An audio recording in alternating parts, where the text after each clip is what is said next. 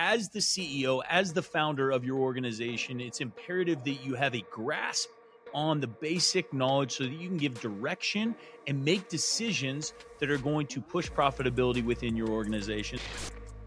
Yo, welcome to another episode of the Founder Podcast. Today, we are going to be jumping into a little bit about finances. So a lot of people in their business, they operate when they're a small startup or when they're getting it off just based off of a cash business. And so one thing I realized this week, so we run a little group, it's called Founder Acceleration, in which we have about 50 entrepreneurs. We get on a call every single week and we go through like what's working in their businesses and whatnot. And we dive in and we do Q&A. And one thing became very apparent this week as we were discussing a particular business, and it was just understanding the basic financials of your business is absolutely imperative to really be able to go and scale. And so this is something for the longest time as we were scaling our business from zero up to $233 million a year that I just didn't frankly understand or look into on a regular basis. And so one of the things as a business owner that you really got to understand is those monthly financials. What exactly am I contributing to the bottom line? And just some of the basic things. So, you can go and hire a controller, you can hire a CFO, you can have a great accountant.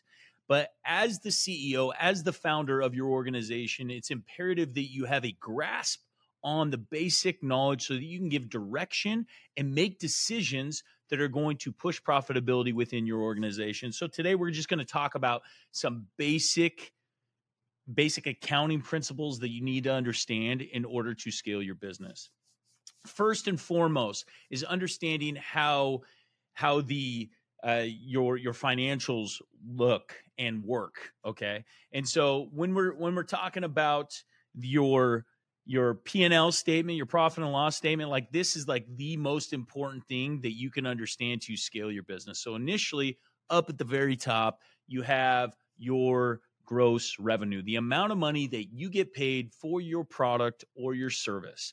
And some of you guys have products that are scaled that are about the same product over and over again. Like, for example, in my solar business, we had an average sale that we would get a certain amount of revenue on pretty much every single system that we went out and sold.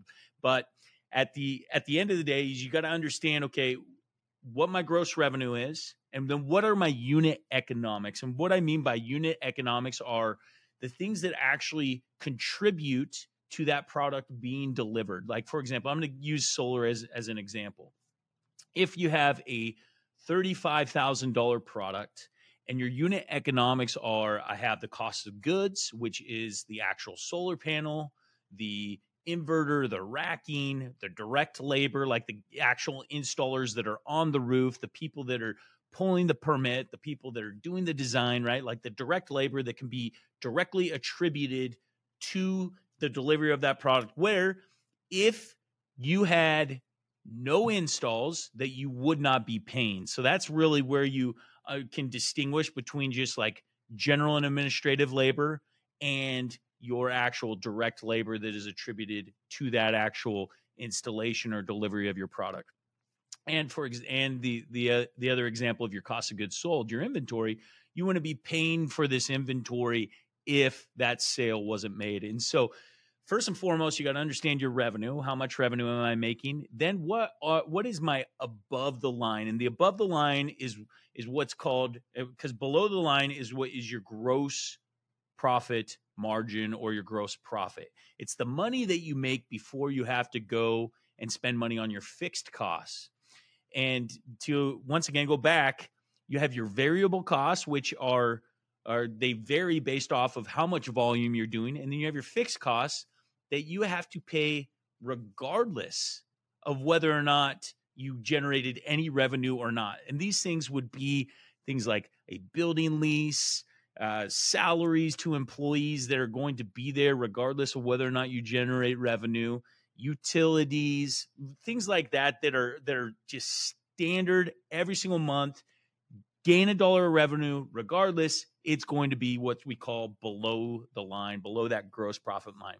And so what you need to first and foremost understand is, what is my gross profit? So like for us in the solar industry, our gross profit was about 50%, which means if I went and sold a solar system at $35,000, I would have $17,500 to contribute towards fixed cost below the line.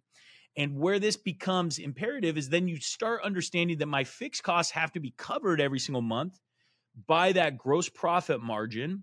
Then I can perform what's called a break-even analysis. And so let's use this for example. Say you have $100,000 in fixed cost, and you're making $17,500 for every single deal that you sell. Now, $100,000 for this type of business would be very low, but we'll use it as an example. So this would mean that I need about 6 installs every single month to break even. Then the question would be asked, for every additional install above 6, how much money would I make? And the beauty of it, that is your gross margin. Your gross margin now becomes your net profit for every additional sale, every additional install or delivery of your product that's over and above break even. That's where your gross margin really comes into play, is in this break even analysis and adding that additional delivery of your product. And as you understand this, then you start understanding like, okay, if I spend more money on marketing and it delivers me additional product, additional delivery, right?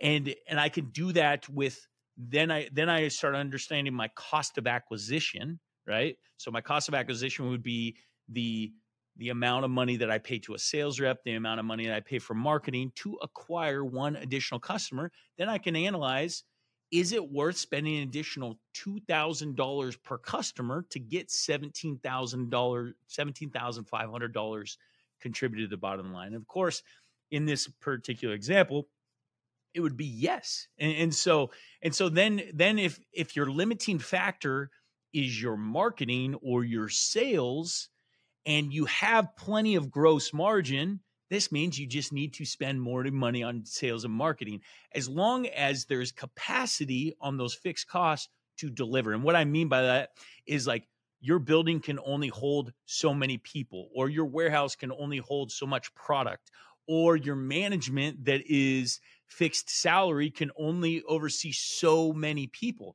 And so then you start to understand and analyze, do I add additional fixed costs? Do I rent out an additional building? Do I bring on an additional manager that's going to contribute to my break-even analysis? And so then if I decide to take on an additional $30,000 in fixed costs over and above the $100,000, now I know I need 2 more installs every single month to break even, to before I start making money. And then every single install over and above that contributes to what is your net profit, or ultimately your net profit margin. If you have a good standardized business and you really understand it, your gross margin, if it's like steady, you sell about the same spread of the same amount of products across the board, your gross profit margin percentage should not vary tremendously. It should be within 1 to 2 points. That's if you have a really tight, dialed in direct labor, cost of goods sold, managing your inventory, and those type of things. Once you have that in, then you can understand what you are essentially losing on by not adding additional deals, additional deliveries, additional products sold to your bottom line. So once again, in the solar industry, for every deal that I don't get on the rooftop, that's costing me $17,500 every single deal over and above my break even. But then you begin to understand below break even how expensive it is not to break even, right? And so that is the goal ultimately in this business, is we got to drive up the net profit margin. The only way that we do that is by understanding that gross profit margin. And my encouragement to you, if you have no idea what I'm talking about, pull out a financial sheet, take a look at your profit and loss, your P&L statement, right? understand your revenue, understanding all the contributing factors in the cost of goods sold, the variable cost that's going to get you to that gross profit margin, and then get a real firm grasp on what are my fixed costs, what are my software costs, my rents, my SG&A, my marketing costs, the things that I have to cover, my nut, right? And so a lot of you guys understand from a personal finance level is that you have this nut that you have to maintain. You're going to have to pay your mortgage. You have to pay your rent. You have to pay your car payment, your insurance, those type of things. Those are all in the nut that has to be covered. Your break even. Understand where that is. How do I get there? And then what that looks like for every single deal, every single fulfillment of my product or service that I do above the line.